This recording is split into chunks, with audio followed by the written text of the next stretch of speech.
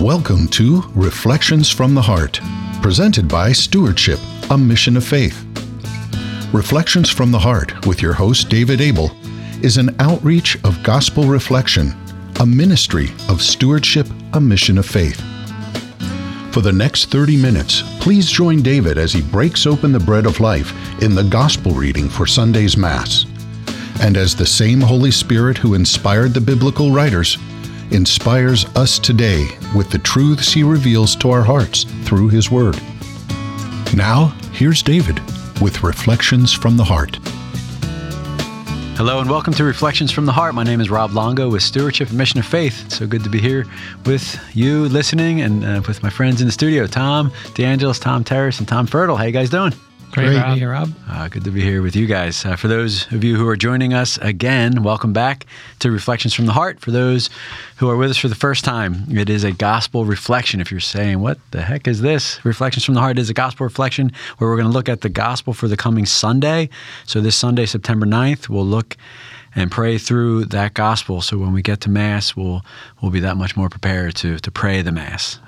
And this week's gospel is from the Gospel of Mark. So if you have a chance to either get your Bible or look online, it's Mark 7, 31 to 37. Mark 7, 31 to 37. So before we break open the gospel, Tom, if you could open us up with prayer. Absolutely, be happy to. Let's pray in the name of the Father, and the Son, and the Holy Spirit. Amen. Amen. Dear Lord, our prayer today comes right from your words in the gospel. Lord, we pray that we may be opened, that we may open our hearts to your love, we may open our minds to your will, we may open ourselves to your promptings, to your grace, that we may become vessels ready to receive all that you have in store for us. And not only that we are open, but then we have the courage to follow, the wisdom to obey, and the trust to rely on you for all that we need and all that we are to do. And we ask all this in your name. Amen. Amen. Amen. In the name of the Father, Son, of the Holy Spirit. Amen. Amen. So you had to throw that trust in there at the end. Always. That's the harder part. Oh, the boy. belief is easy. It's the trust that gets you. Wow. Let's pray for each other with that one. Tom Terrace, can you read the gospel for us? Yeah, sure. Again, Thanks. It's from the Gospel of Mark, chapter 7, verse 31 through 37. Again, Jesus left the district of Tyre and went by way of Sidon to the Sea of Galilee into the district of the Decapolis. And people brought to him a deaf man who had a speech impediment and begged him to lay hands on him. He took him off by himself away from the crowd. He put his finger into the man's ears and, spitting, touched his tongue. Then he looked up to heaven and groaned, and said to him, Ephphatha, that is, be opened. And immediately the man's ears were opened, his speech impediment was removed, and he spoke plainly. He ordered them not to tell anyone, but the more he ordered them not to, the more they proclaimed it.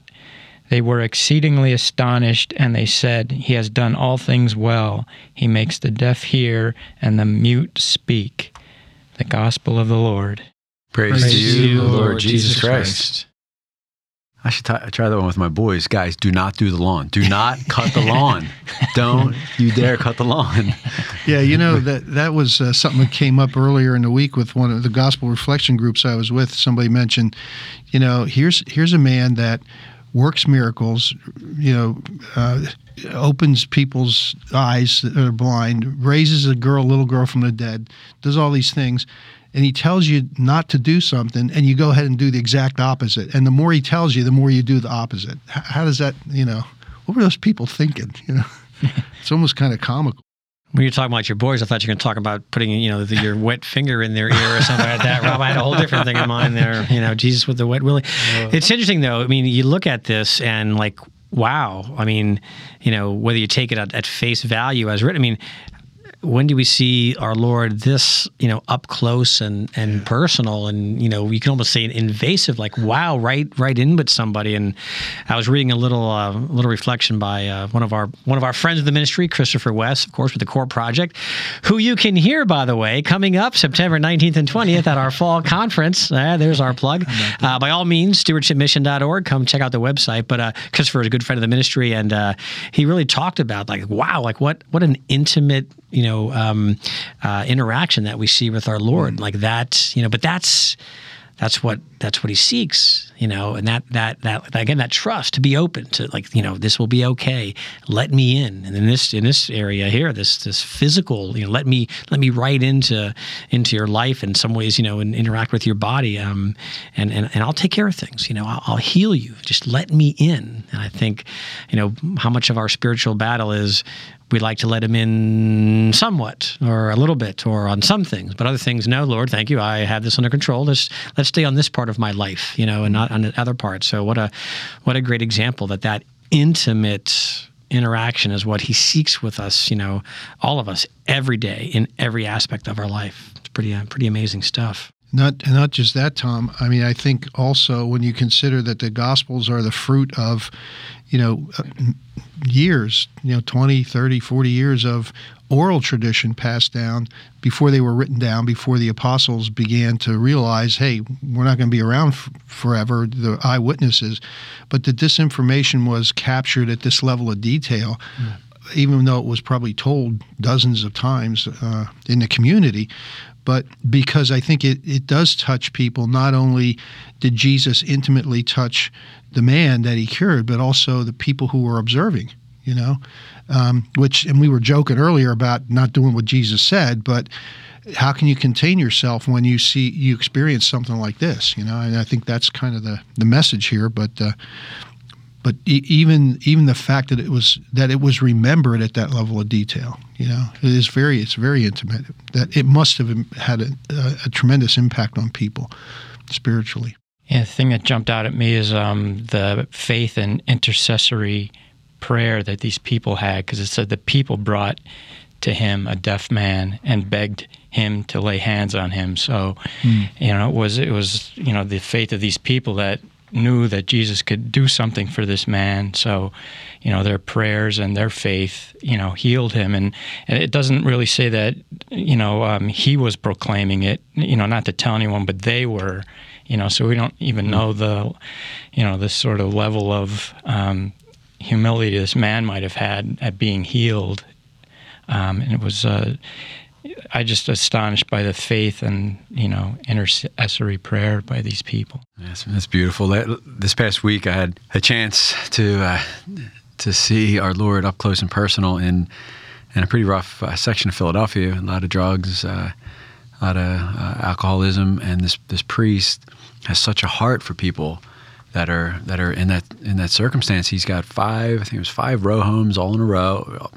Row homes all in a row. Yeah. He had five row homes, where one of them was a chapel, one with living quarters above it, one was his office with his living quarters, and the rest are for halfway houses, right? For people that are trying to get back on their feet.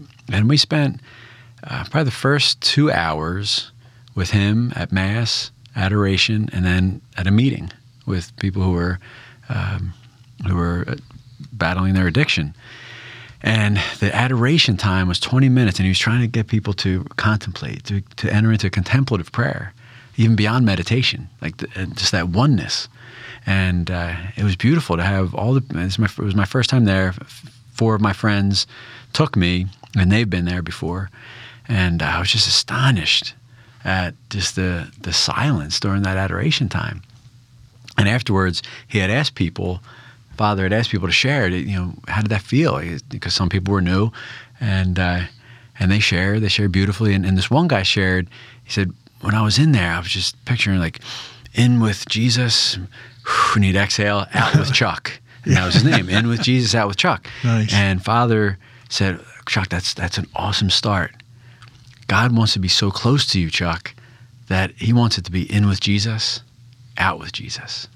In with Jesus, out with Jesus. So no matter what, no matter where you are, you are one with our Lord, and then you're just, everything you do, say, think, act, your eye contact is, people are seeing and feeling and experiencing Jesus in you. He said, that's what contemplative prayer is all about. I was like, whoa.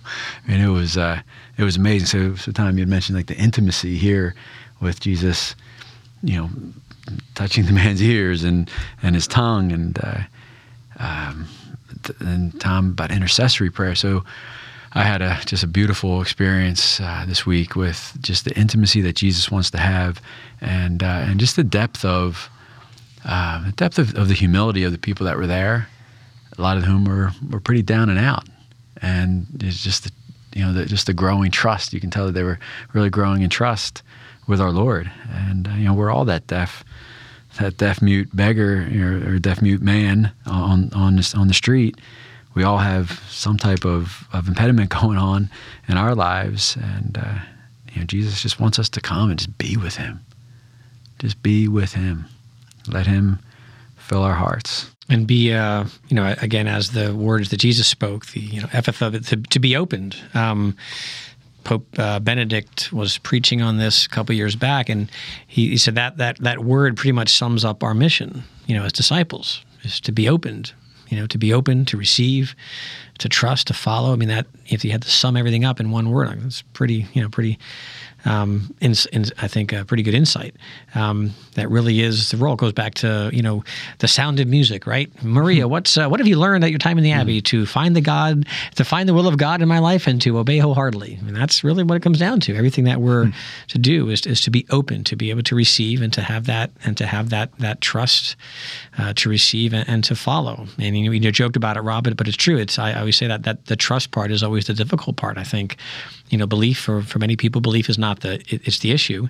It's the trusting that the God's way is going to be superior to my way, or His point of view is going to be better than my point of view, or maybe my thoughts about something or how I want to react or how I want to address it might not be the right way. And there's that fine, we have that. What do we teach kids? You have like a few seconds before you react to something, to take a moment and consider how you're going to react. And I think how many times in life we're dealt with difficult people, different situations, and it's like, do we pause and not just evaluate it? How am I going to react? But how would God want me to react? What's the proper reaction to this? What's the proper course of action? I think a lot of times we invoke God, after the fact, as opposed to in that moment, because sometimes we know. I think for me, I'll say it. Sometimes we know ahead of time what His answer is going to be. I don't want to hear that answer. I want to be righteously indignant. I want to be justified. I want to be able to make my point. I want to be able to be, bitter or spiteful, first. Then I'll feel guilty about it later. But as opposed to, wait a minute, what's the proper response? Am I open? Am I trusting? As the Lord is going to place His hands upon my face or in my ear or on my tongue, am I going, yes, Lord, I believe that faith you talked about, Tom? Or am I going, wait a minute, let's can we negotiate this? Can we have a different perspective here? So that call to be open, literally, in all those ways, is the call of all Christians to be open. If I can just share, priest this week was sharing so many beautiful stories of God's presence, and when you were sharing there, Tom, I was thinking of a pause button. Like how much heartache would we spare if we can just have that pause button and just kind of stop, take a moment, right? And this priest said, I'm celebrating the 28th anniversary of my 39th birthday. And he told us a story. He said, but first I have to get my bat. So he goes up and gets a bat, and he starts to tell us a story. So it was his 39th birthday, and it was a Friday the 13th, and it was Good Friday. And he's, he went for an 8-mile run, and he's in his, wherever, in the house where he's living, and he sees someone breaking into his car. So he goes out, and he brings his bat, and he stands on top of the car, and, over top of I don't know if he was on the car or outside, and he says, what are you doing? And the guy makes a gun motion with his finger, like, I have a gun. And the guy gets out and ends up grabbing the bat.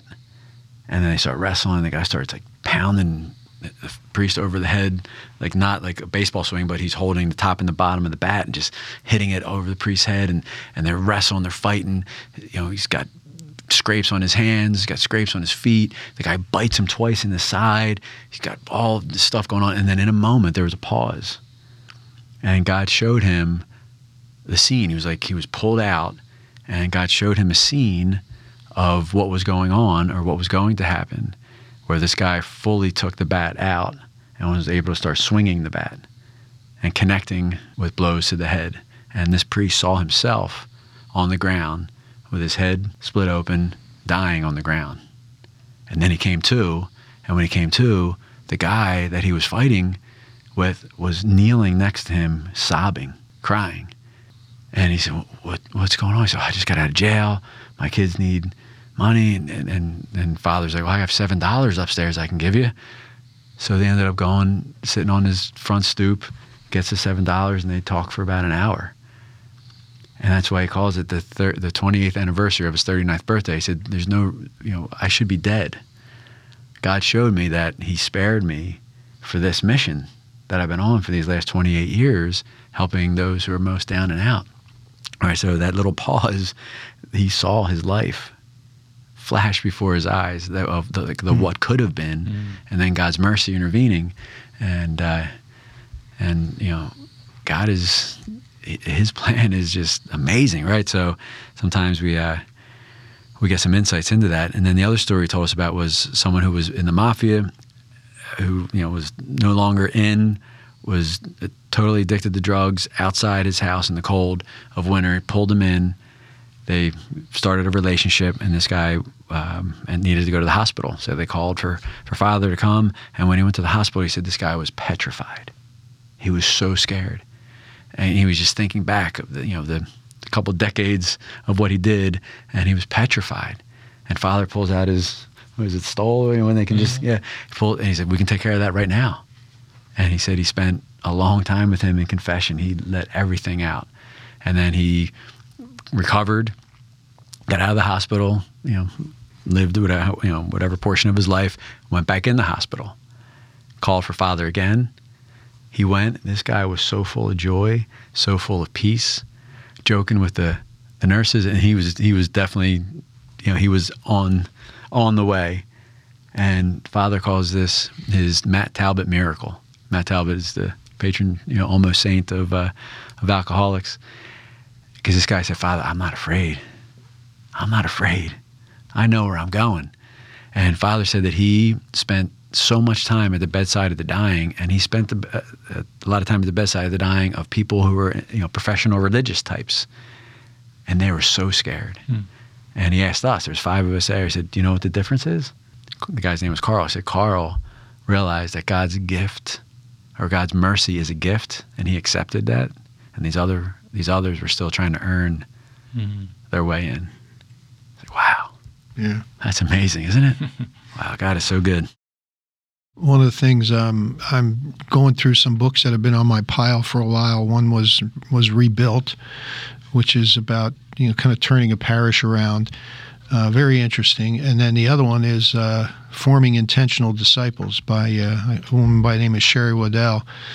And the interesting thing about that book in particular, I'm just thinking of when you brought that up, Rob, is that she quoted dozens of statistics, basically to make the point that there are millions of people in the Catholic Church who don't have a deep personal relationship with the person of Jesus, with God, and don't even know that it's important.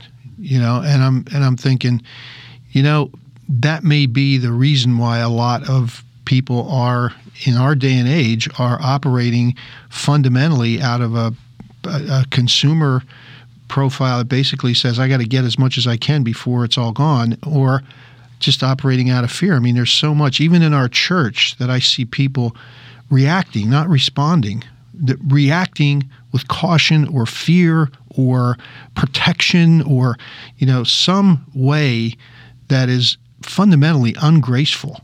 I mean, it's unbecoming of somebody in our faith. And I'm not saying that we have to be lax and, casual about everything, but there's just that sense of, in your life, that God is there, that he's present, that he's with you, that he'll make sure that things turn out, even when it gets bad, even when we think, how did this happen? How did this happen to me? There's that grace, there's that ability to just say, it's going to be okay. And there are a lot of people, I believe, in the church that haven't, because they haven't allowed themselves to be touched by the person of Jesus, you know? I think of some of the people that I do gospel reflection with, and we talk a lot about the impact of the Eucharist on our life. Now, these are people who I think several of them are probably pretty close to being, you know, ready to see their Maker at some point. And, you know, these are people who have a great deal of faith. They're not scared. They're not, you know. And I think there's a huge difference for people who are brought to that experience by somebody like, you know, the priest that you met, who are able to experience God. And a lot of times, and again, with Jesus, he went out to the sinners, to the downtrodden, to the downcast, to people who are, because those are the people who are most desperate, need it the most, and who probably respond, you know. Those of us that are in the church, sometimes I think we've got it made, you know, and we don't feel that we need it, you know. Like I do everything I'm supposed to do. I go to Mass every day. I say the Rosary. I do this. I do that. I'm good, you know. I'm okay. Things will be okay, you know. I'm not worried about it. But then when something happens, you're petrified, you know.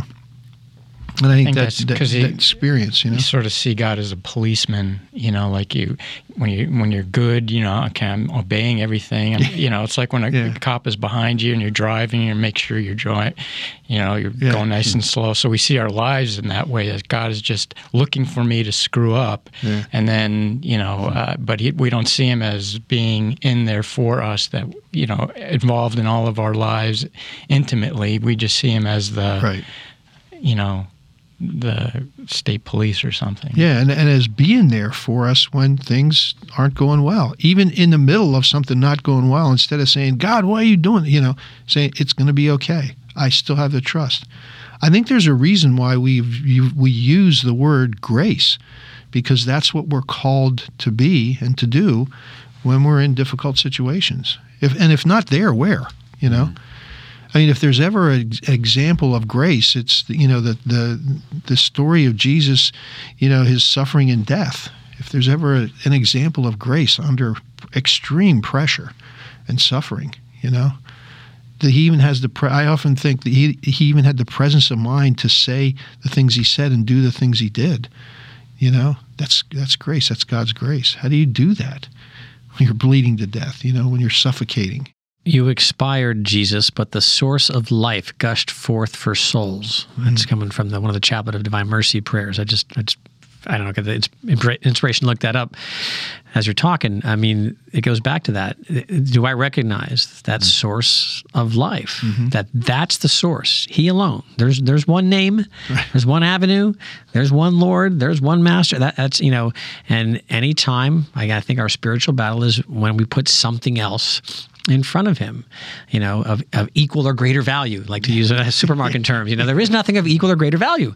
And when we do, then we're gonna miss something. And the second part of that, you know, again, going back to some of the folks who recognize more and are more appreciative, second part of that opening prayer, and the ocean of mercy opened up for the whole world. I mean, that I love that image. I mean, the ocean of mercy, that, again, we say it, we know that no matter what you've done, you know, there's mercy, there's forgiveness. And I think sometimes, the people who need the mercy the most, you know, recognize it, and they appreciate the gift. You know, some of those people on the street who've been through I've done such horrible things, you know, and they recognize that gift.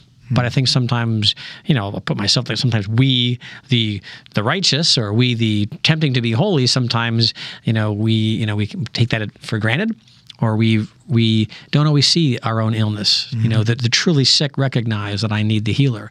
But when we're pretty much healthy, then sometimes we, you know, neglect to recognize that I've got a couple of warts or some things to work on. And so do we tap into that ocean of mercy, you know, and recognize that source of life. And when we do, you know, good things happen. It goes back to everything we've talked about, you know, that trust, that openness, you know, that we go back to the source, that is who is available to all and everyone. Some pretty good images there. As you're talking about that, Tom, you know, just the whole equal or greater value, I was just drawing out something on the paper as you were sharing, pre-conversion and post-conversion. Before we truly say yes to our Lord, right? What is mortal sin? It's bad. You know it's bad, and you do it anyway, right? So before you have that conversion moment, and fully know that God needs to be first, right? There's obviously a lot of things that are going to be before Him pre-conversion, because God's doesn't even make your top 10 list most times. But post-conversion, as you're sharing, Tom, I was thinking, man, how scary is it? Because for me, a lot of times it's self-will that I place at equal or greater value. Where I think I can control it, or I can figure it out, or Yeah.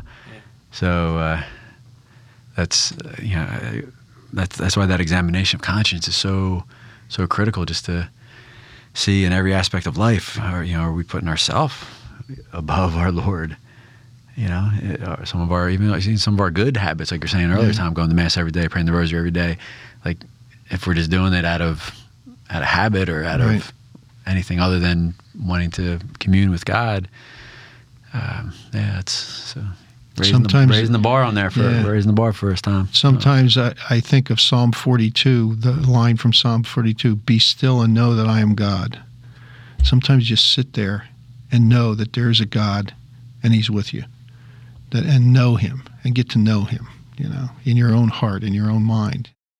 And that transcends all the senses. Yeah. And that takes the intentional blocking out of our time to be with the one who is saying, "Be still and know that I'm God." Break away, intentionally closing out everything else and opening up our calendar to Him, our time to Him. Mm-hmm. So that psalm's not be worrisome and frantic and ask God for what I want for my own desires. That's not. I thought, okay, I've been reading that one wrong, Tom. That's good. That's good. Be still and wring your hands and worry about what. Right. Yeah. No, well, it comes back to trust again, doesn't it? It comes back to that trust and being open. And of all the psalms you could have quoted, that's the psalm that Father quoted with the Mass chapel full of folks trying to break free. Be still and know that I'm God. And they said, and if you get distracted, there's going to be all these distractions. Be still. And if you can't even do that, just still, right? So for everyone out there, be still and know He is God and He loves you so much. Thank you, and we'll talk to you next week. Reflections from the Heart has been presented by Stewardship, a Mission of Faith. We hope that you've been blessed and encouraged as you listen to Reflections from the Heart. If so, you might consider participating in a gospel reflection group. For information on locations and times of gospel reflection groups, or how to start a gospel reflection group in your area, please visit our website at stewardshipmission.org and click on Gospel Reflection Groups, or call us at 717-367-0100. Stewardship, a Mission of Faith is a 501c3 nonprofit organization and depends on donations from people like you to make Reflections from the Heart possible. If you enjoyed this broadcast, please prayerfully consider making a tax-deductible donation by visiting our website or calling us at 717-367-0100. On behalf of David and the staff here at Stewardship, a Mission of Faith, thank you for listening. And until next time, may God bless, protect, and guide you on your journey home to Him.